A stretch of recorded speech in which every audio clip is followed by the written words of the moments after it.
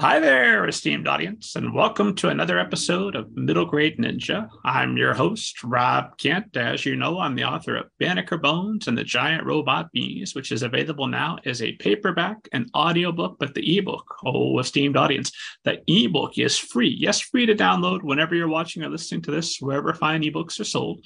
Get your hands on that and come back with cash money for the two sequels.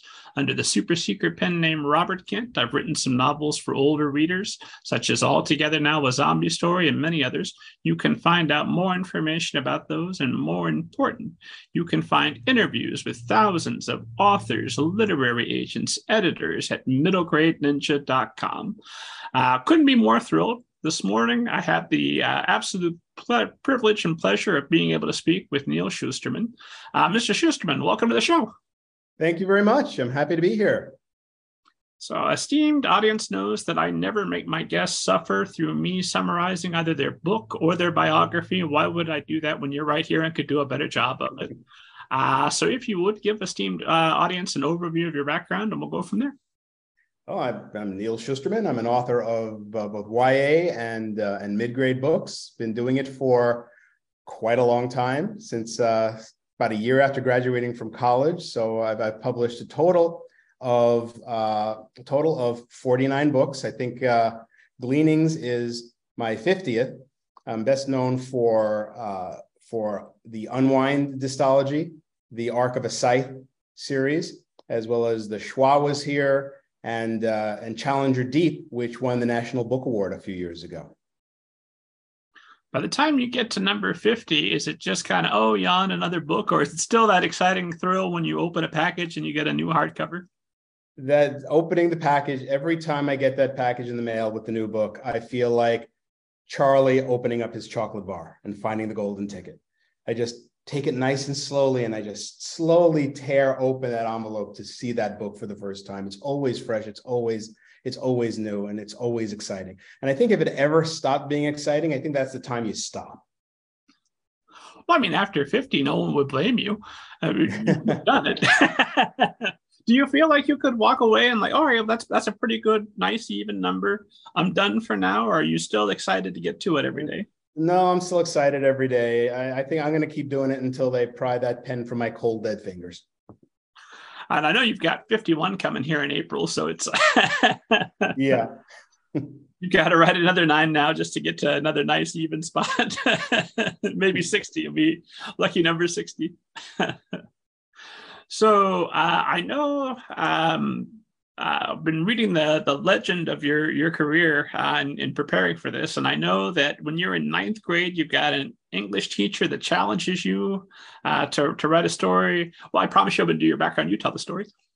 Well, my 9th grade English teacher challenged me to write a story a month for extra credit because she knew I needed extra credit in English, and she knew that I loved writing. And so that's kind of what got me into writing regularly was turning in those stories and getting that extra credit that brought my grade up, because I was the kind of kid who I was kind of like a self-sabotaging overachiever. I would always do more work than necessary, but it was always late. I never got anything in on time. And so I was failing English because of all the late projects. So she offered me this opportunity to earn back my lost points by writing stories. And so, but the thing is, the rule on that was I couldn't be late with the stories. Once a month, it had to be the first day of the month, or else I didn't get any credit. So she kind of used writing to help me learn how to turn things in on time, which most of the time I don't do still. But have you had my editors now forgive me. Have you had the chance to reconnect with her since then and say, hey, look, 50 books later, look what you started? Well, it was maybe around 10 years ago. I met with her for lunch and gave her this whole stack of books and told her, these are all here because of you. It was really a wonderful, wonderful thing. Well, she's not telling every student she ever has for the rest of her life about this experience. She's missing an incredible opportunity. So I know I see your books touring when I teach at the local school here. I see kids carrying around Scythe or Thunderhead or some of the others. And I'm assuming she's seeing that too, and it must just swell her heart every time she does. I'm sure she has. I mean, unfortunately, since then she's passed away. But I went back a couple of years ago to my old to my old middle school. I mean, to my old, I guess it was a junior high school. It was in ninth grade, seventh through ninth grade. And I spoke there and I mentioned her name and all the students gasped. And they said, our biggest award at the end of the year is named after her. And so it's like, I knew the person that the award was named after. She was a wonderful teacher, Hertha Postian. She turns out her year teaching me was her first year as a teacher. Oh, wow. that starts off her career with a bang, right? Yeah. You inspire a New York Times bestselling author. What are you going to do next? What's your at the time? I wasn't. She didn't know that until many years later. And then, so was that when you knew you wanted to be an author? Or had you an inkling before that? Well, I wanted to do a lot of creative things. I wanted to be a writer, but I also wanted to be an artist. I wanted to be a rock star. I wanted to be a composer. I wanted to do all of these different creative things. Writing emerged as the thing that I was most passionate about. And that really started to, rise above all the other things I was interested in doing when I was in college. I used to write a humor column for my school paper at UC Irvine, and it got to be very well known over the 4 years that I wrote it. And so every week I had to turn in that column, and it had to be funny. And I just really enjoyed sort of being this minor collegiate celebrity at the school. Because everybody would read the column, but not everybody knew who I was. So I would walk around the school and see people snickering and reading my column when they're opening the newspaper. And it's kind of like I was kind of incognito. And I was a theater major and a psychology major. I was doing a lot of theater back then. But what I noticed was that there were theater people who were theater people. I mean, this was their life. For me, it wasn't my life. I just enjoyed it. But you know what I enjoyed more was I enjoyed writing plays that other people would perform. And so I realized that the written word was really my passion. And that's, and I went from there. So psychology and theater, was the original plan to be just an actor who also does psychology on the side? Or... Well, by the time I decided what my majors were going to be, I pretty much knew that I wanted to be a writer, but I didn't want to be an English major because everybody I knew who wanted to be a writer was an English major, and I didn't want to be just like one among many. Also, I hated the idea of writing analytical essays. I just wanted to do the fiction. So I took basically all of the fiction writing courses that the school offered to the point that they didn't have any more to offer me. So I ended up doing independent study with the head of the writing program there, Oakley Hall, who was like the guru of the UCI writing program, and it was when it was the #1 writing program in the country. That was a graduate program, but I was an undergrad. But I was doing independent study with the guy, who was running this program. Little did I know, that I was being mentored by one of the greatest writing teachers, of all time. So it was really a fantastic experience. But when it came to the majors, I figured, psychology is the science of the mind and behavior, and theater is the art of the mind and behavior. And I thought those would go together really well in terms of writing. So I was interested in the human mind, and I was interested in the whole theatrical aspect of not just acting, but just the experience of performance. So I think they went together very well. Well, I assume that's all skills that you're continuing to use today as you're speaking with me. Anytime you're going out and giving a presentation, I mean, that's all your theatrical training coming to play, right? Yeah, I get to do the one-man show all the time, so I'm still using that theater, and my books are all dramatic and psychological, so it's kind of all works together. And you have gone on to kind of do a little bit of everything. I mean, obviously, books are a big part of your life, but you've also done screenwriting. You've written for the stage. You've recorded your own audiobooks. I assume if you wanted to start your own podcast, you could do that tomorrow and have a lot of listeners. I actually have a Zoom meeting tomorrow about the possibility of doing a podcast. So that's exciting. I always want to do, new things and try something new. But yeah, there's a lot of things. I'm always trying to to expand and do different things. I loved doing the audios. I did the audio of The Schwa Was Here and Ansi Does Time. I got to be more Brooklyn in that. I sort of brought back my childhood because I grew up in Brooklyn, and so I kind of just brought that back when I was doing that character, which was hard to get out of. When I'm done with the day, I still have, it's still coming out Brooklynese. And then with the short story collections, with Unbound and now with Gleanings, I've had the opportunity to do several of the short stories in the audiobooks, and that's a lot of fun because it's I kind of get to pick and choose which stories I read, and so I really enjoy doing that. Well, obviously, if you're just doing, it's still very early on in what type of podcast you might do, but have you thought about maybe doing just like a narrative podcast, or is it you sitting down and interviewing folks, or is even saying that giving away too much? I don't know. There was one of the things that I was thinking of is, there's unlike the publishing industry, I have a lot of, the books, when I write them, they get published. When it comes to the entertainment industry, you write a script, even if it sells, it doesn't mean it's going to get made. So I have dozens of scripts that just have not been produced. And I thought, wouldn't it be fun if I did a podcast that were kind of like readings of these scripts that aren't produced for my fans who like my other work? They'll get to see some projects that otherwise would not see the light of day. So that's an idea that I have. I'm not sure whether I'm going to go with that, but that's something I've been thinking of.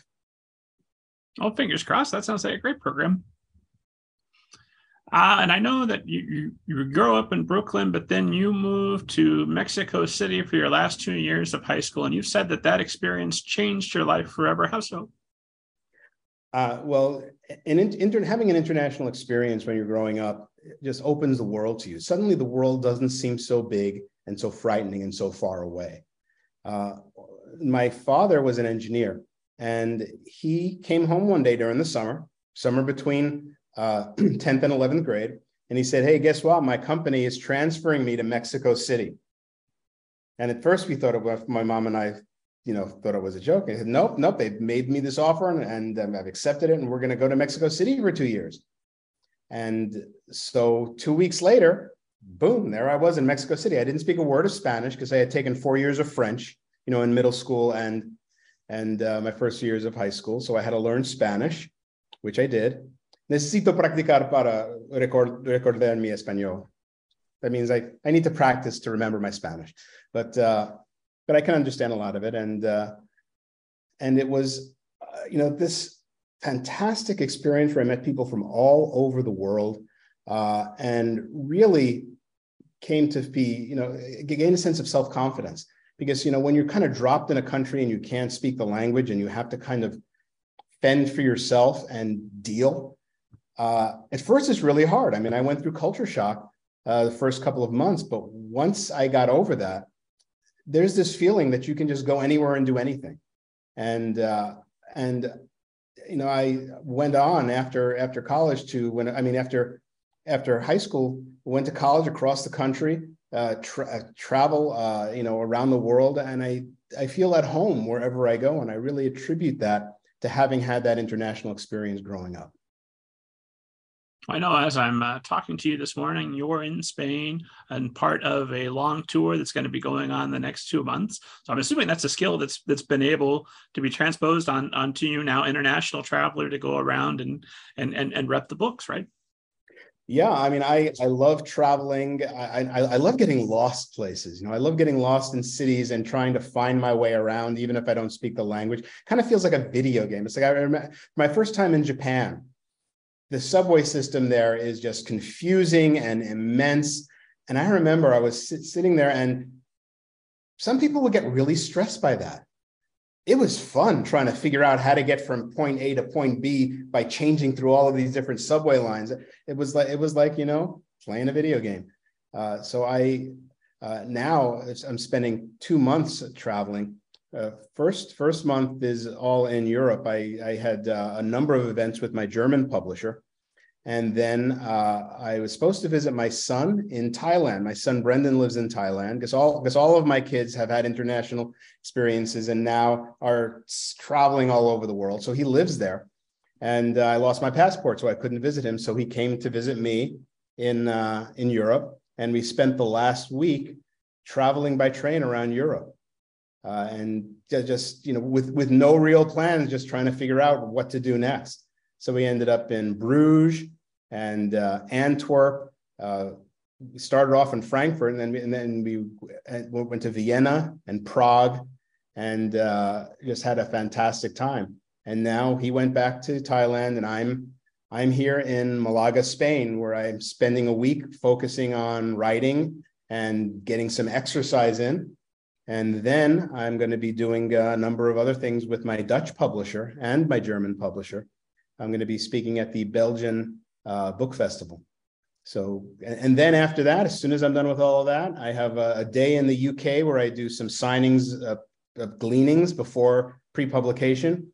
And then I fly to the US on November 9th to begin the tour for Gleanings, which is going to be going on through the entire month of November and into early December. So when you're, and we're going to talk, I've got several questions for you about Gleanings available now, esteemed audience. But I wanted to make sure I ask about when you're traveling and you're writing. You said you're taking a week right now, and I appreciate you taking time to speak with me this morning before you get back to your writing. Is it just a matter of let me take a week here and write as much as I possibly can while you're traveling, or are you writing on planes and trains, or how are you getting your writing in? For some reason, I get so much work done on trains and planes and boats. It's for some reason, I just always seem to get creatively inspired while traveling, which made it really hard during the pandemic because I was just home and trying to work while at home. While you think, oh, I have all of this time since I'm not traveling, it was like pulling teeth trying to get writing done when I didn't get to travel. So now that I'm traveling again, I'm really appreciating that time and the creativity that comes with being in a new place. Because I think that always inspires me. Being someplace new where I've never been before always seems to get my creative juices flowing. I've read elsewhere that you're on average looking for around 50 to 60 pages a month, and that you do everything handwritten to force yourself to do at least another draft when you're typing it up later, right? Yes, I start longhand. I use a fountain pen because fountain pens are cool. And I write longhand, and I'll write a chapter, and usually, it's just kind of stream of consciousness. But then as I type it into the computer, it gets a complete revision and I really hone it. And then I'll revise it multiple times until I'm satisfied with that chapter. Then I'll move to the next chapter, which means going back to the notebook. I love doing it that way. I think if I stayed on the computer, my entire life would be looking at a screen, and I don't want that. I like the idea of varying it a little bit. There are times when I'm really in the zone that I'll actually just dictate because it's coming that quickly. And so between the dictation and the handwriting, that's pretty much how I always start. The process always moves to the computer eventually, but never starts there. Does that make you feel at all nervous or vulnerable that, hey, if I spill my coffee on this notebook, I'm done? I don't have it backed up on the cloud. Yeah, and that's happened. I've lost notebooks. If I wait too long to transcribe it, I can't read my handwriting, so I have no idea what I wrote. So it's like trying to read a Rorschach, trying to figure out what I was trying to say. Yeah, that's always a concern. So I do that. I try to do that transcription fairly quickly. Once I'm done writing that chapter, I go back and I'll start to type it in and really hone it.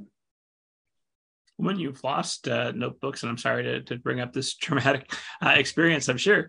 I had the experience, a computer our house was broken into and a computer was stolen, and I didn't yet have the cloud. So I lost first part of a novel, and I was fortunate enough, I rewrote it. I'm like, okay, well, this version's probably better. And if it's not, well, I'll never know because the other one's gone. Oh, it always is. It's always better. When that's firmly happening, convinced. do you go back and do a new version, or do you just say, okay, well, that's gone, next story? No, I go back and just redo it, and I feel that it's better. I mean, the time that really happened was years ago. I was working on I think it was Speeding Bullet, many, many years ago, earlier in my career. And I was writing in the notebook, and I hadn't been transcribing, and I was just writing it straight into the notebook. And I had about maybe 50 pages, and I left the notebook in the seat back of an airplane. Never got it back. So I had to go back and redo the whole thing. And it was probably the best thing that ever happened to that book. At least that's what I tell myself. Well, I know you said elsewhere that you write down some ideas, that you have some idea, but unless it's a burning passion, you're probably not going to, that's not going to be the story that you write anyway. Am I paraphrasing that more or less correct? Yeah, I mean, I tend to have many more ideas than I have time to write. And not every idea gets the attention. And the ones that get the attention are the ones that are screaming and just seem to just feel like this is the story that must be told. I try not to write stories that I don't have that kind of passion for, because first of all, it'll be harder to write a story if I don't have passion for it. And if I'm not passionate about a story, that's gonna get right into the pages. I mean, you're gonna feel that lack of passion when you read it. So I want all the things that I write to have that sense of urgency while I'm writing it, and I'm hoping that translates right to the reader. And so, right now, as I'm talking to you, when you're spending a week and you're focused just on writing before you get back to traveling and the tour, what does your workday look like? Well, let's see. Today, I was doing a lot of logistical things in terms of organizing my thoughts, taking care of emails and business things that need to be cleared out of the way before I can actually put all of my attention into writing. And then once I feel as if I sort of have those, everything's kind of held back and I can actually focus in, tomorrow, I'll probably get up early and spend at least 3 hours writing. Then I'll go and swim or exercise at the gym. And I'll have something to eat. And I'll come back to write for another 3 or 4 hours. Then I'll take another break and I'll try to write in the evening for another 3 hours. I mean, it's on days where I'm really focusing on writing, I try to get around 9 to 10 hours of writing done. The other day when we had this train ride from Prague to Frankfurt, which is like a 7-hour train ride. And we booked that specifically so that we could get the chance to go across the countryside and see Europe, but also I knew during those 7 hours, I was going to be writing, and I got an awful lot of work done.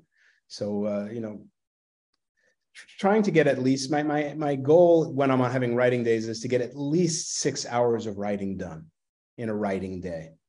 Don't always manage to do that. There's some days when I just don't have the creativity, or there are too many other things going on, both outside around me or in my own head, that I can't focus in. But when I can, I try to take advantage of that creativity. When we're talking 6 hours, are we talking just pen, literally, since you're handwriting, pen to page, or does that count like doing a little bit of research on the internet or whatever it is you need to do? It counts all of that. I mean, usually I'll do the handwriting, and then once I'm done with a section of a chapter, or then I'll switch to the computer and type it in. If I need to do research, I'll do research during the process. But it's just focusing on the story in one way or another. Okay, I wanted to clarify because later I'll be beating myself up that I'm checking something on the internet like, no, Neal Shusterman said 6 hours straight. So no, that's the goal. That's the goal. Like I said, I very rarely actually meet that goal. There are writers I know who, like Jonathan Mayberry, he writes 2,000 words a day, no matter what. That's his, no matter what's going on in his life, 2,000 words a day. Wow. I can't do that. I can't be so regimented as to be able to get that done. There's entire weeks when I can't get writing done. And then there's days where I just have endless energy for multiple days to get work done, and where the creativity is there. So for me, it really comes in fits and starts. And when you start your day with doing the business and the emails, an issue I run into is if I send out a bunch of emails, sooner or later people start responding. And now I've got a bunch of responses that I've just created more work for myself. Whereas if I push that off to the end of the day, do you just block all that out? You take yourself completely, make yourself unavailable while you're being creative, or how do you handle that? Yeah, I wish. I had the determination and the ability to just not look at the emails and not, look at all that. The one thing that I have managed to do is I've managed to take a lot of social media off my plate because, it's a black hole for me. If I start on social media, that'll be it for the day. And so I have a social media manager that posts stuff and then sends me stuff that fans respond, responses from fans. And if I have anything that I want to post, I just send it to her, and she figures out which platforms to put it on. And so I sort of keep a little bit of a distance from social media most of the time. But when it comes to emails, yeah, I'm always checking those emails. I'm always getting interrupted by things coming in that demand my attention immediately, and so I try not to, but I have the same problem that you have. Those emails just seem to be calling to me, even if I'm trying to write. I mean, 50 books, it's working out. It's getting done. As far as your process, when you start with an idea, do you sit down and write out? Are you a plotter or a pantser? How much of a plan do you have? Do you have like a set goal? I'm going to get to this plot point by the end of the day, or is it just let me see what happens? How does it go? It's a combination of both. I try not to start until I have the story pretty much worked out. It's not always that way, but sometimes I'm not sure where the story is going until I get to know the characters and set up those opening scenes. Then I have to stop. There's a book that I'm working on now. I'm about 50 pages into it. I know the characters now. I really know the situation well and the world that the story is being told in. But now I have to figure out the whole story. So now I've had to stop writing, and for the next few days, I'm just going to be focusing on figuring that story out. And then I'll sit down and start writing again, and the characters will invariably start taking the story in places I wasn't expecting them to. And so I have to throw away my outline and re-outline and restructure it. And so it's a matter of plotting it out, but also being willing to throw away the outline when the story starts going in different directions. So what does figuring out a story look like? Is that just writing out an outline? Do you like the scene in the movie where the person's trying to figure out the conspiracy and you've got little bits all over the wall? Or what is your process in figuring out a story? It's a lot of questions. What does the character want at this point in time? What are the obstacles in the character's way? If the character gets this one thing, will they still feel the need to move forward in the story? Do I need right now? I'm working on trying to figure out who are the secondary characters. I've identified, the three main characters of this story, but who else becomes involved, and what purposes do they serve in the story? And ultimately, I realized that one of the characters is going to have to die. Which character is going to die? Is it going to be a main character? Is it going to be one of the secondary characters? And I don't want it to be the cliche, the best friend character that always dies to prove that the situation is serious. Don't want to go with one of those tropes. So it's just posing a lot of questions and not necessarily answering them, but sort of understanding what questions I need to ask in order to move the story forward. I know your stories are very thought-provoking. You ask lots of psychological questions. What would happen if no one died ever, except when we say they die? All sorts of things that are going to take home. In fact, I heard you talk elsewhere about how a story is kind of like a steak, and you come because you're hungry, and the entertainment, it satisfies your hunger, but then there's nutrition in there. There's themes. There's deeper thoughts that you're going to take, and you're going to digest those later. When you're at this stage, what's the ratio on what you're looking at? Are you focused primarily on, let me make sure I entertain everybody so that you at least get fed, and then worry about the nutrition? Or do you start thinking about, what are my themes? What are the deeper questions that I have? And let me work those in, or is it all part of a piece? It starts with the themes. What questions am I trying to ask? What am I trying to say? And what are the characters going to have to go through to make that happen? And then I think, okay, now how am I going to say that in an interesting way that keeps people wanting to read it? So it always starts with the theme and the overall concept of the story, and then I have to figure out how to make that interesting. And how do you, do you have some, I assume you've got some kind of rules, 50 books in, you'd have to have, about when you're spending too much time on theme and questions, and you need to make sure that you got your suspense ramped up.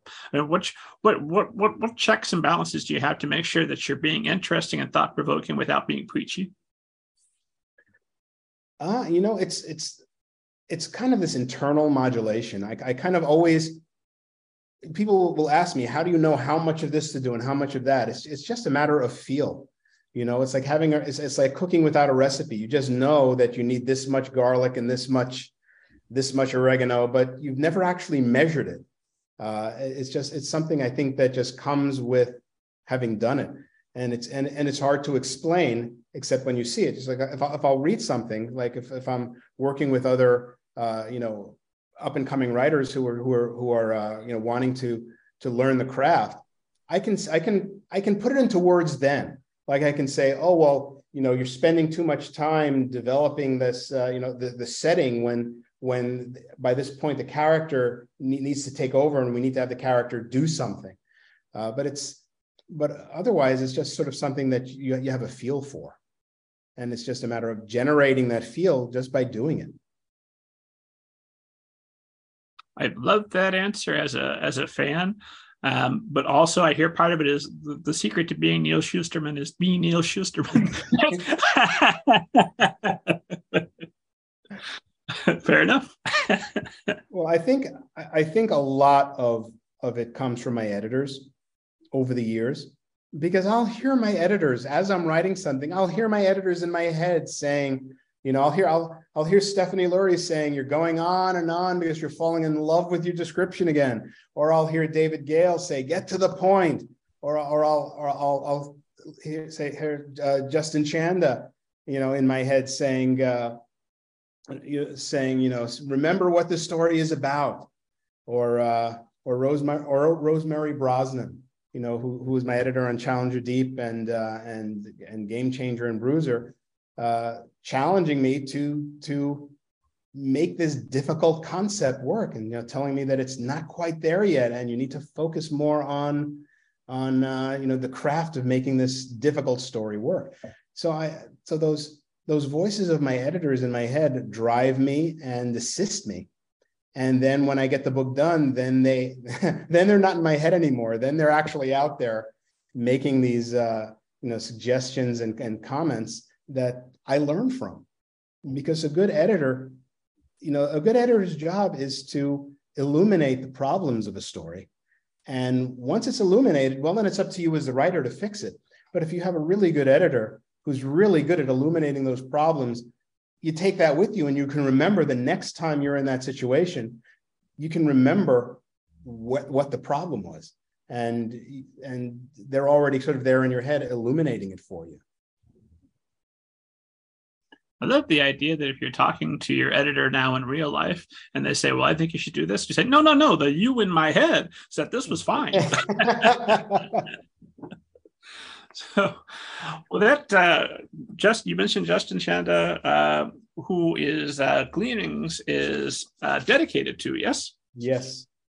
So what transitioning, I want to talk about the book, and I want to talk about you collaborating with other authors, but I'm fascinated. What is it that Justin Chanda did to be worthy of this dedication and putting together Gleanings? What does an editor have to do to get a book dedicated to them? Well, Justin is the publisher of Simon & Schuster books for young readers, and he has been a supporter of my work from the very beginning. And I've only recently had the opportunity to work with him as an editor, because he doesn't do that much editing anymore because he's so busy being the publisher. But I had my editor was David Gale, who unfortunately passed away a few years ago, and so Justin filled in working on The Toll with me, and just was so fantastic and so insightful that I asked him, I know, you don't have all that much time to edit anymore, but could you continue editing me? And so, he worked with my son Jared and I on Roxy and on Gleanings, and it's been a fantastic experience. And, to have someone who believes in you as much as Justin believes in me has been an amazing thing for my career. And I consider him a friend. And so dedicating it to him comes from the heart. What I'm hearing is, as we've been talking, is although it's your name on the cover of these books, sounds like there's a whole group of people that have gone into making Neal Shusterman at this point. Yeah, it's not this solo thing. There's a lot of people involved every step of the way, and I'm grateful for all the people at all the publishing companies that have believed in my work and have encouraged me and have offered criticism. One of the most important things is criticism. There's sometimes I read books and I think, oh, this is a great author, but the editor was afraid to tell them that something isn't working. You can tell when something needed a little bit more work. I'm grateful that I have editors that will tell me what needs to be done in a book, even if it's hard. I'm grateful for art departments that come up with amazing covers. I just love the covers of the books. And it's, I just feel very grateful to have so many people who have been supporting my work for all of these years. Does that fill you with maybe just a little tinge of fear when you encounter that in somebody else's book, that, hey, I'm 50 books in, there's going to be somebody you're going to come across that's going to be a little bit intimidated by you, obviously not Justin, but somebody who might be a little intimidated and won't speak up. How do you protect against that and make sure that you're continuing to get the feedback to keep you honest? Well, so far I haven't had that problem. I think the editors that I've worked with for the past 15 years have been really, really good. And aren't afraid. I think they get to the position that they're at because they're not afraid to tell writers, what they need to hear. And so and plus I retain really, friendly relationships with all of my editors. It's never adversarial. So I don't think I'm all that intimidating. I try not to be. Well, who reads your manuscript first? Who do you go to? How many folks are weighing in before you get to the editor? There's usually a lot, maybe not weighing in on the whole book, but on certain chapters that I'm concerned about. I have a writing group, and they see a lot of the pages that I'm working with. I have a number of friends, other authors who I'll send stuff to. If there's things that I feel really need to be vetted by someone who is in an ethnic group or a social group that I'm not a part of, I make sure that I find another writer who is, so that I can make sure that I'm being authentic and respectful. So and that's all part, I consider that part of the research in writing is making sure that I'm authentic. So there are quite a few people involved before it ever gets to the editor. And then it's a relationship between me and the editor. Gotcha. And I know that you had talked a bit when you were writing Game Changer, which has just that wonderful premise. I promised you not to torture you by summarizing your books. What's the premise of Game Changer? So Game Changer is about a high school football player who bounces into alternate universes because he hits so hard. He's a tackle, and every time he hits really hard, he bounces into a parallel universe where everything is the same except for one small thing. Now, I had this idea for a very long time, but it was one of those ideas that wasn't screaming to be told until I thought, what if every world that he bounces into is a different social reality where he has to face different social realities that he never had to before?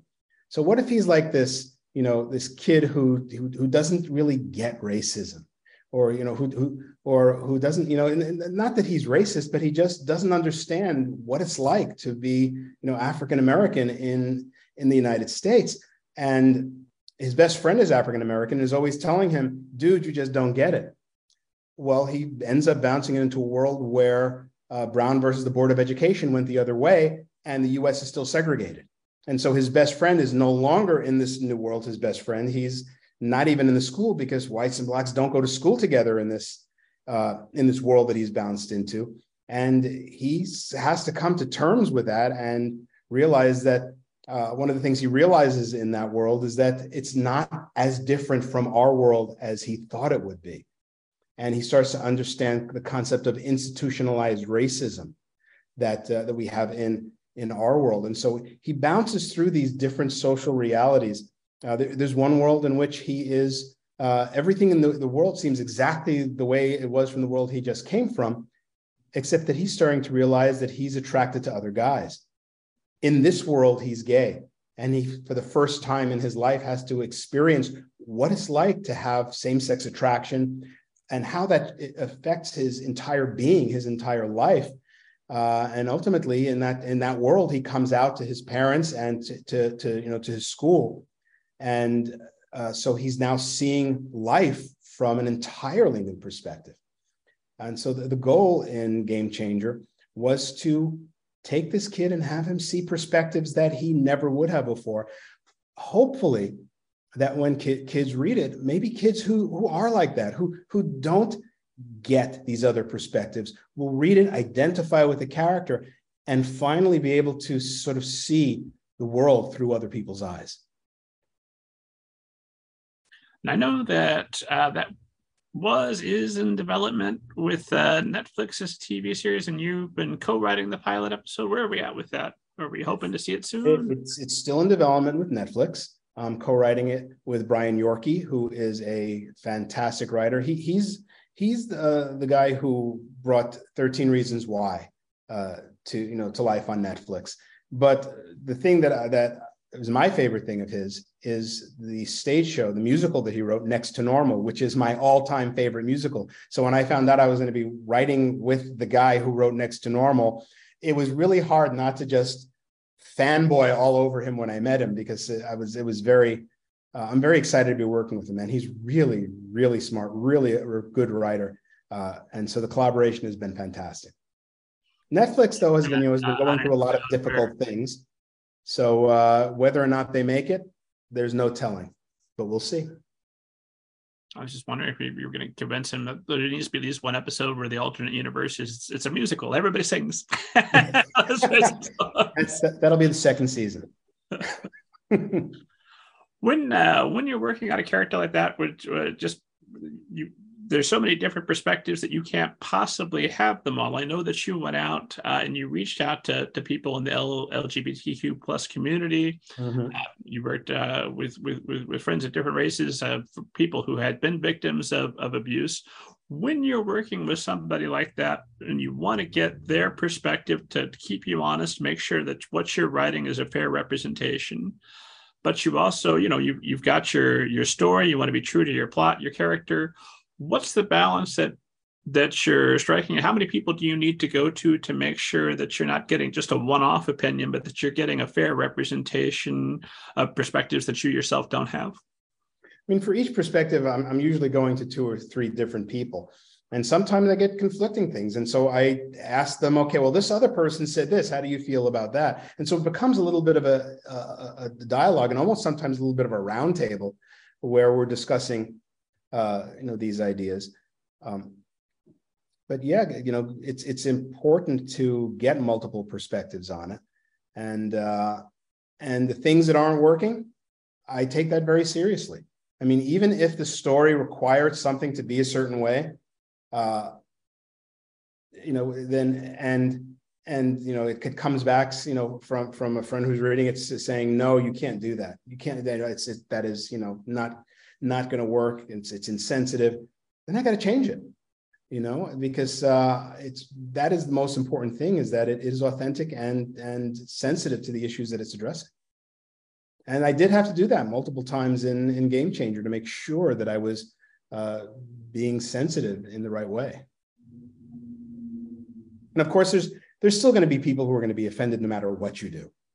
I know that with Game Changer, I offended people on the left. How dare I write about an LGBTQ plus person, or how dare I write from a woman's point of view, who's been in an abusive relationship.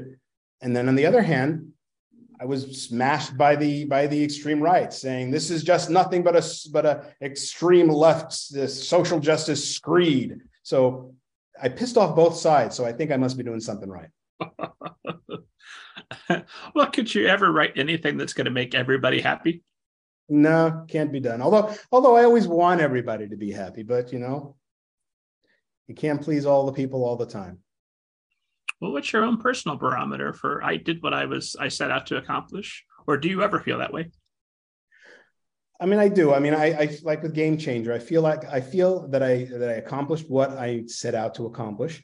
And if people and if there's people who don't get it, or people who don't connect with it, I just think about the people that do, and the comments that I've heard from people who have really been positively influenced by it with any of the books. I mean, of course, I love hearing the positive things. And anytime I do hear something negative, it always sticks, it sticks in my craw a little bit, because it's like the reviews. You can have a dozen great reviews, and then you get one bad review. That's the one that you remember. And so so I'm always trying to sort of overcome that. Well, I know you've got your social media manager who hopefully helps to insulate you a little bit from the tweets from just random internet people that are looking for somebody to be mean to. And I don't want to be insulated, because I want to know what people are thinking, but I also need to take it with a grain of salt, because sometimes people, exactly what you said, they're just looking for somebody to be mean to. They're getting their own frustrations out and finding it easy to get it out on you. Let's talk about Gleanings, which is available now, esteemed audience. And true to my word, I'm not going to torture you by telling you about your universe. What does esteemed audience need to know about Gleanings? These are stories within the world of Scythe. For those of you who haven't read Scythe, it's a world where humanity has conquered death and we get to live forever. And the only way that you can die is to be chosen for death by a Scythe, which is sort of they're like these Jedi kind of characters that are their job is to thin out the population. And they are revered and respected, and they're so powerful. Unfortunately, there are some bad ones. And the story itself is about trying to get rid of the bad Scythes and bring it back to being what it was meant to be. Now, these stories are stories from various different points of view. I take some of the characters that are some of everyone's favorite characters. Scythe Curie, for instance, she's one of the main Scythes, and we get to see her as a teenager. We get to see when she first became a Scythe. We get to see the bad guy, Scythe Goddard, when he was a creepy 16-year-old on the Mars colony, because we know that the Mars colony was destroyed in this horrible, tragic accident. But we've also come to understand that maybe it wasn't an accident and that he was somehow involved. Well, now we get to see that story. There are stories that I co-wrote with my son Jared and his partner Sophia Lapuente. There's a story that I co-wrote with David Yoon, author David Yoon, and it was just fun getting the chance to write with him. So there were a total of 5 stories that I co-authored, and the rest I wrote by myself. Total of 13 stories, 14 with the special edition. That's the Barnes & Noble special edition, because they wanted their own story. And so I wrote a story for them as well. But the stories are just, some of them are funny, some of them are dark, and they're just exploring the corners of this world that I wasn't able to explore in the trilogy. And in exploring the world a little bit more, has that got you thinking, well, maybe rather than a trilogy, it needs to be 7 books, 8 books? Have you thought about maybe it's time to get back in? I have thought about it, but I have not said yes or no yet. A lot of fans are asking for a prequel, so I'm considering that. The thing is, I don't want to write something just to write it, just because it's there. I got to be excited about it. I have to have that sense of passion. There has to be something that's making me want to revisit this world. So that might happen. I mean, I might write another side story, but right now I have other books that I'm working on. I'm starting, a brand new series, and I don't want to give that up to write another Scythe book. Gotcha.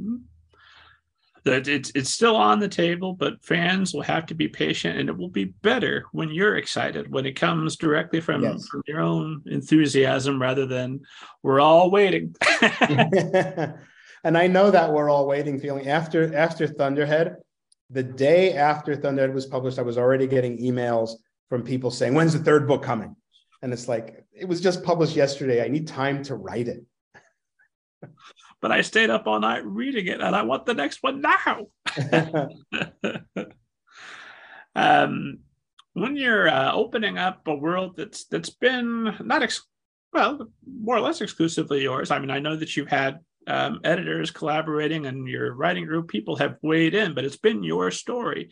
But now you're opening it up to your son Jared, to these other folks that you're collaborating with in Gleanings. Is that an experience of I don't know, somebody is coming over and they want to see your most personal stuff in your home? What is it like to open up and share this world with someone else? Well, I mean, all of them have read the trilogy, and so they know the world. Sometimes, in the writing process, they'll do things that don't quite fit with the world, but that's part of the collaborative process. I'll rework it to make sure that it fits the rules of the world. And I've been, pretty impressed by the ability of my collaborators to really work within the world. Gotcha. So all still kind of friendly conversation. I mean, is it a nice feeling that, hey, look how much you love my world, and you've taken it and run with it, and I don't completely hate what you've done. So this is great. Yeah, it's been positive all the way around. I mean, I'm also was working with a friend of mine, Michelle Nolden, who I've written things with before, and so she took a story. I mean, the story that she was working on was based on the idea that Antarctica, or there's one region in Antarctica that has where the entire community collectively dreams, and so it's sort of like this Inception kind of story that takes place within this communal dream, because in that region, scythes don't glean you while you're awake; they glean you in your dreams. And so if you get killed by a scythe in your dreams, then you have to report to that scythe in the morning to be killed. And writing that story with her was just so much fun. Just the combination of both of our imaginations going into the story. And it was the same way with all the collaborators. Just it's like, here's my playground. Come join me in my playground. And it was fun. I also had the opportunity to collaborate with my daughter Joelle. And she wrote a verse, a poem for Gleanings that is actually the opening piece.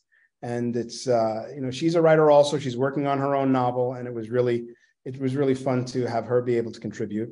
And I also worked with a friend of mine by the name of Mike Payne, who specializes in writing animal stories. And a lot of fans always ask me, do pets get to live forever in the world of Scythe? And so I thought the perfect person to tell a story about pets in the world of Scythe was Mike Payne. And so I got the chance to collaborate with him on a story called Never Work with Animals. Did your daughter know that she was going to be the opening poem when she wrote that? No, she didn't. And what's funny is she wrote a whole much longer thing. She started it with this piece that was supposed to be like a journal entry in a Scythe journal, and then wrote a story. But the journal entry by itself was so strong. I just told her to, why don't you just restructure it as in verse? And she did it, and it's just the perfect opening of the book. And is she going to be writing? Well, I know she's working on her own novel now, right? So she's going to eventually be collaborating with you on a full novel, maybe, or if she wants. And my other daughter is an artist, so I might do a graphic novel with her. I can't give that opportunity to one and not to all of them. I have to be fair to everybody. So I also write stories with my son Brendan, and we've written short stories that have gone into different anthologies. But everyone will have the opportunity, if they want it, to work with me on something. How can non-family members get in on this? You were talking earlier about you have so many ideas and you're not going to use all of them. Like, well, if you follow you around, can we have some? We'll toss them out here and there. They're not all good ideas. Good enough. If I say based on an idea by, that's based on a bad idea by Neal Shusterman. Yeah. Based on an idea he felt was not worth completing a novel, but this guy 3 books in now with the anthology connected. When your enthusiasm returns and you do sit down for number 4, 5, and 6, we're promising it right here exclusively on this show. But if you were to sit down, how do you keep track of your world building? How do you make sure that you're not contradicting past you, or do you occasionally get to a point where, like, oh, past me set this up and I hate him because it prevents me from doing what I want to do now? How do you keep track of all of that? Well, it's something that I've come to realize is that these obstacles that you've ended up putting in front of yourself actually become tools that you can use. When I wrote Unwind, I never expected it to be a series.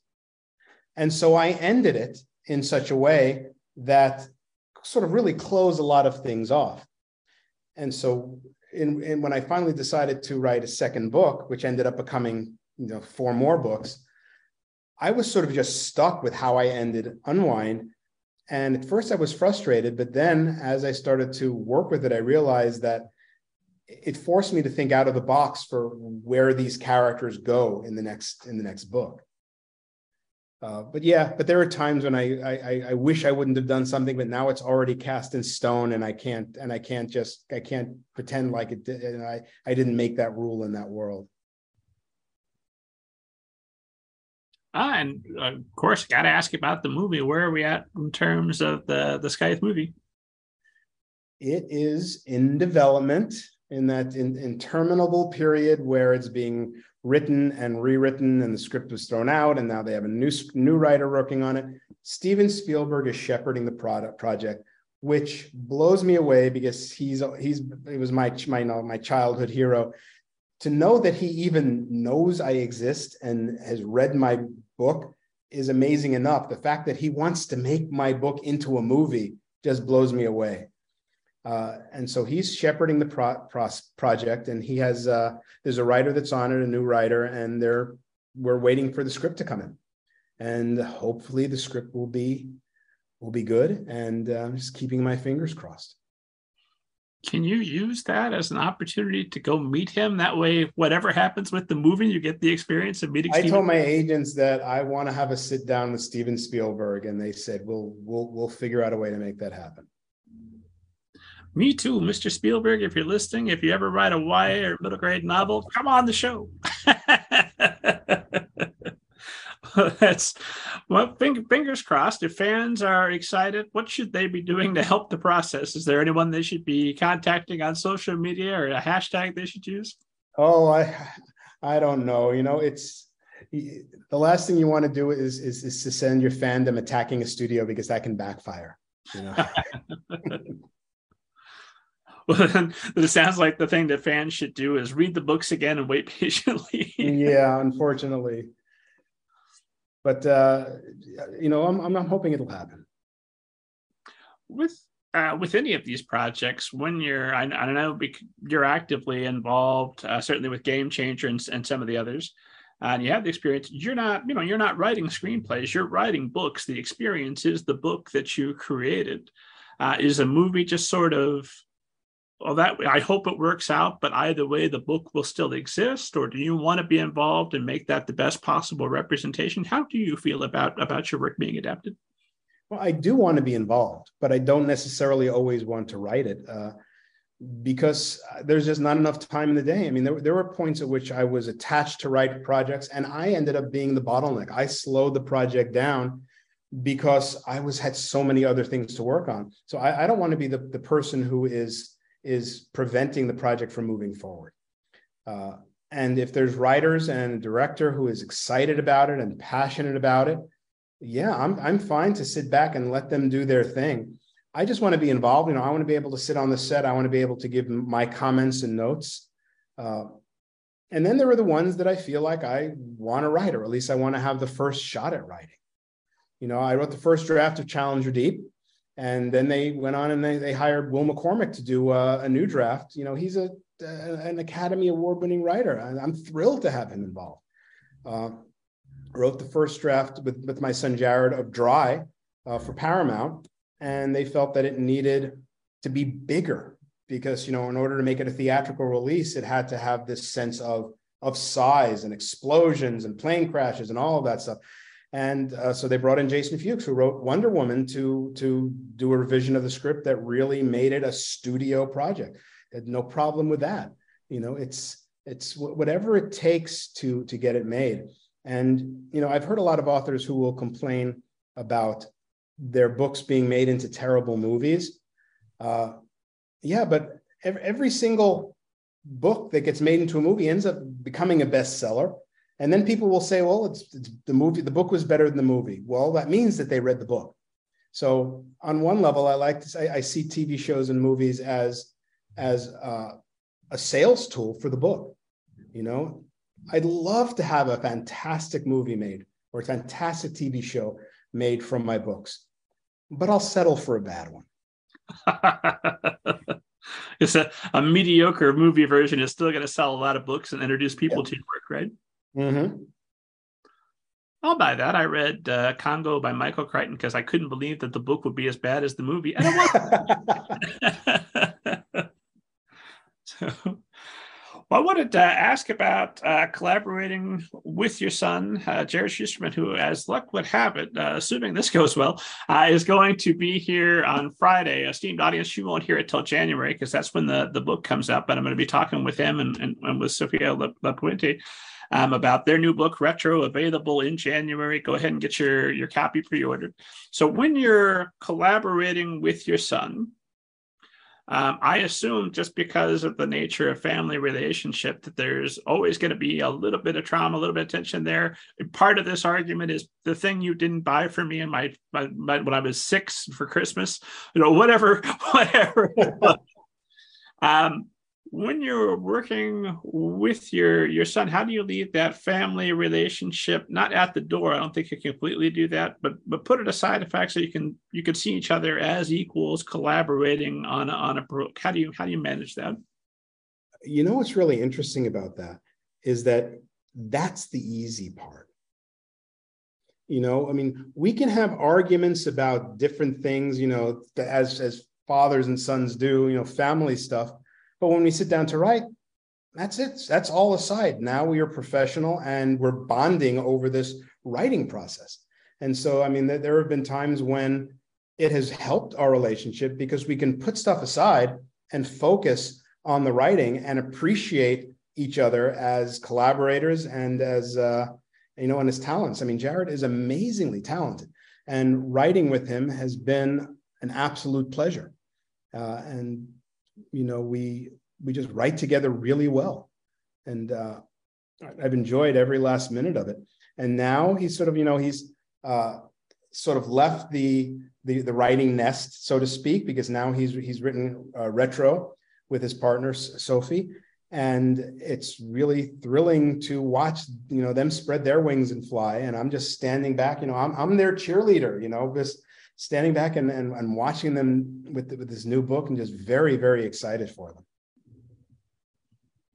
And I mean, I'm assuming that if there's anybody that knows how to write in the Neal Shusterman way, it's got to be him, right? He grew up knowing. Yeah, but he doesn't. But that's the thing, is he wants to write his own thing. He doesn't want to write in the Neal Shusterman way, which is fine. I mean, when we're working together, that's what we're doing. I mean, we're creating something together. Now he's written something that is his own style, the combination of the style of him and Sophie, and they're going off in their own creative direction, which is exactly what, as it should be. Well, it's got to be just enormously gratifying to, you raised him right. He's a writer. My God, of all the things he could have been. So that's, every time he publishes, that's an attribute to your great parenting. Well done. Oh, thank you. Well, I'll talk to him on Friday, and we'll get his take on that as well. So I wanted to ask you about a quote from Thunderhead, because it's kind of an obsession of mine. And you've given this a lot more thought, I would imagine, than I have. But in Thunderhead, you say that death must exist for life to have meaning. And I've always seen that as an argument that we make because we know we're going to die, and there isn't an alternative. Like, maybe if I could live forever, I might have a new quote for you. Definitely live forever, never worry about death. The end. but we'll never know, because I'm not going to have that. But you've written this entire trilogy, and now this anthology around this question: why? Why does death give life meaning? How does it give your life meaning? Well, I think, of course, nobody wants to admit that they're going to die. I mean, I think nobody, but it's something that we all face. And one of the things that I wanted to do was not so much show that death gives life meaning as what we lose when there is no more sense of mortality. And is it worth it? And I really tried to dive into, do a deep dive on that concept. If we no longer have pain, if we no longer have that sense of that ticking clock towards our end, do things become less urgent? We don't have to do it today because there's always going to be a tomorrow. Is there less passion in the things that we do? Does art become bland because we no longer have the passion that that drove artists? And so those were some of the things that I was exploring. And I'm not saying that it's a terrible thing. I'm saying that that even when we get something that is positive, there's always going to be a consequence that we're going to have to face. Are the consequences worth it or not? I don't have an answer to that. People ask me, would I want to live in a world, the world of Scythe? I would say my answer is yes. Yeah, even with the things that we lose, I would want to live forever. And I know there's a lot of people who say, no, I would never want to live forever. But the thing is, you go into a doctor's office and the doctor tells you, I'm sorry, you have 6 months to live. But here's a pill you can take. And if you take this pill, you're not going to die in 6 months. And matter of fact, you're not going to die at all. Or you can just die slowly and painfully over the next 6 months. What are you going to choose?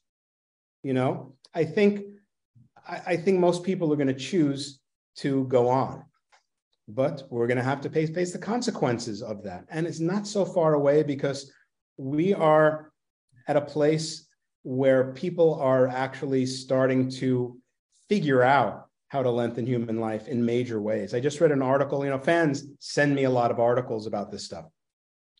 And they show up in my news feed too. It's like, like the Thunderhead is there pointing to these things, they've just come up with a pill that can potentially extend human life by 30 years. I think Jeff Bezos is working on a project to, an immortality project. Eventually it's going to happen. It's going to be one of these things that shows up on our news feed one morning, Elon Musk has solved the mystery of aging and we can live forever if we buy a Tesla. It's going to be something as simple as that. But once we've cracked it, we're stuck with it. The human race will be technically immortal. We're going to have to deal with the consequences of that. So scythe is sort of one way that we try to deal with the consequences. One thing that, many things that annoy me just a little bit is I feel like we're just on the precipice of that. I can see it coming, and I might be might be the generation that just misses it. If you'd been born a decade later, you could have got that pill. It would have been fine, but nope. Yeah, that's frustrating. They say if you put any credence into the singularity theory, that the year 2042 is the year that we are transformed and computing power becomes immense, and that's when the Thunderhead basically comes to life, which is that's the year that I chose for the Thunderhead to come to life in the Scythe books. But of course, you got to live to 2042. You got to make it that far. Well, you're swimming, you're eating right. Who knows? Brian, I'm going for it. If I'm honest with myself, the odds weren't that great for me to make it to this point. So, what can you tell us about I Am the Walrus, Noah Prime Book 1, which is coming here April of 23? I Am the Walrus is the first book in the Noah Files, which is what the series is being called. Co-written by me and Eric Elfman. Eric and I wrote the Accelerati trilogy, which is Tesla's Attic, Edison's Alley, and Hawking's Hallway, which are three of my favorites. I love working with Eric. He is so much fun to work with. Basically, we're just having fun. We make each other laugh, and then we come up with a book. He's my best friend, and it's just really fun writing with him.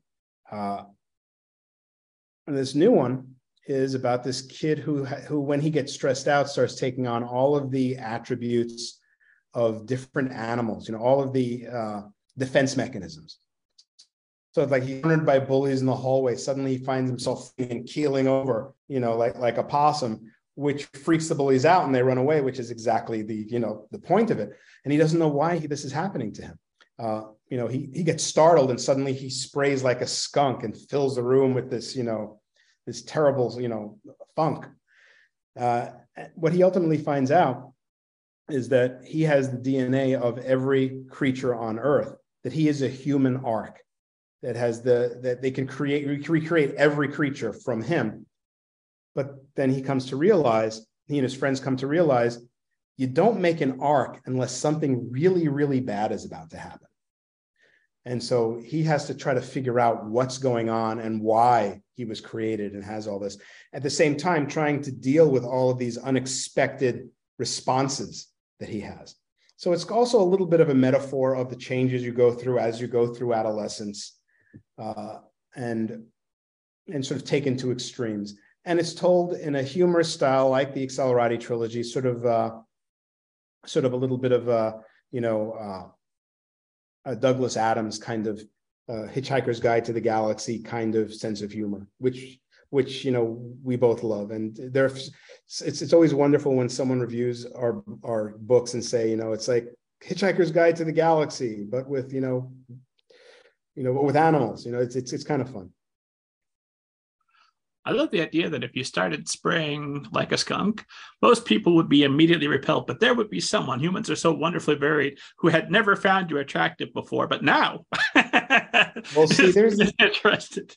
There's the girl who at first she really doesn't like him, but the more weird things that he does, the more situations she finds herself in with him, the more she is curiously interested in him.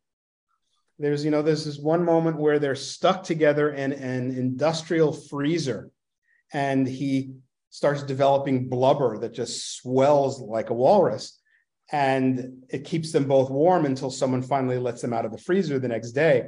And she just finds, as horrified as she is by that, she's just really interested in him now. Of course. Well, I wanted to ask you earlier when you were talking about writing a humor column and coming upon people reading it who had no idea who you were. Now, of course, you're a bit more prominent. You've got 50 books out in the world. Have you ever come across somebody reading something by you, either then or now or whenever, and that was your line? Like, hey, I wrote that. Well, the conversation has started. Perhaps you find me a little bit more interesting than you would have before. There are times when, and it doesn't happen all that often, because like most of the time people are reading on like Kindles now. So it's like trying to, if I'm ever on vacation and like there's a whole lot of people reading books, I'll always walk around and just see if I can see if there's anybody reading one of my books. And every once in a while they are, but I always have to be careful because usually it's a teenager. And I don't want to go up to somebody and just start a conversation and say, hey, I wrote that book you're reading, because that's just a little bit creepy. And so I'm always very careful. Sometimes I'm in a bookstore and I see people with the book, and then I'll go up to the bookseller and say, you might want to tell them that the author is here and can sign it for them. Oh, that's a smart way to get them to be approached by somebody else. Yeah, so that's kind of it's fun when that happens. That's a good safety tip. Authors follow that. So my approach is going to result in, I was about to leave you a 1-star review, but now that you're here, I'll just tell you. Could backfire terribly. Good. Well, I know that you wrote some young adult novels set in the X-Files universe. An esteemed audience knows I have to ask, because I ask everybody who comes on the show, but who better than an X-Files alumni to ask Neal Shusterman, have you ever seen a ghost and or a flying saucer? I've never seen a flying saucer. I've maybe seen a ghost. I'm not 100% convinced, but I don't discount the possibility.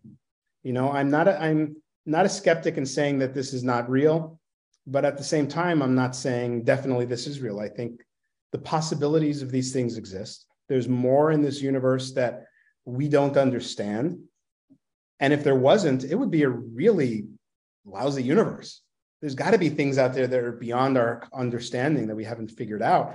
And, a lot of my stories are about life and death and the afterlife and what is the soul. These are all these metaphysical questions that I'm always asking, knowing that, I'm not going to figure out the answers, but posing the questions makes life a little bit more interesting. Well, I know this, for me at least, is a moving target, but what is your current take on death? Do you have strong thoughts on, is there an afterlife, or is it just all over and thank God it was as great as it was until then? Or where are you at? I go back and forth. I want to believe that there's more. I think that whatever it is, it's beyond our ability to comprehend. And different belief systems try to capture something that is beyond our ability to comprehend. And so but I believe that there is reason to existence.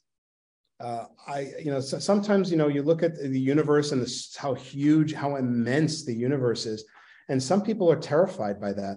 I find that comforting, because to think that there is something that is so much larger than our ability to comprehend means that there is more out there than that we don't see, and that we're in some way a part of that. And it gives me comfort to think that. But then, of course, there is the fear that, once we're gone, that's it. And there is no continuation to our existence. That's, I think everybody fears that. But I think, I want to believe that there's more. And I'm always exploring all the different possibilities. I think that's actually the least scary option, is that it's just over and it's just everything's blinked out. It's dark now. Oh, great. All those things that were bothering me that I worried about, no more. Forget it. It's done. and if you're a really religious person who had a strong feeling, you don't know that you're wrong. It was never a problem.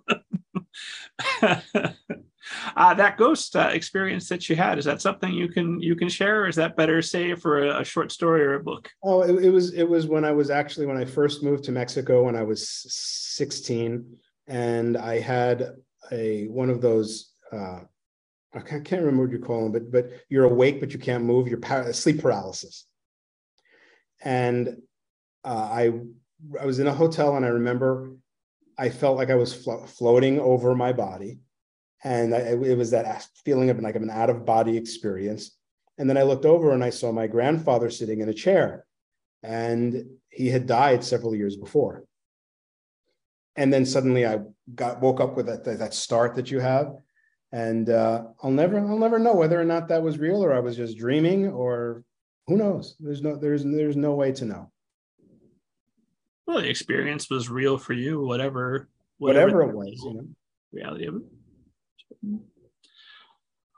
Neal Shusterman, this has been an absolute privilege and a pleasure, just a treat. And I know I could ask you another 50 questions, and you're going to write another 50 books. So hopefully at some point, an opportunity to because hopefully, I'll get to live forever, so I can just keep on writing those books if I make it to 2042. So.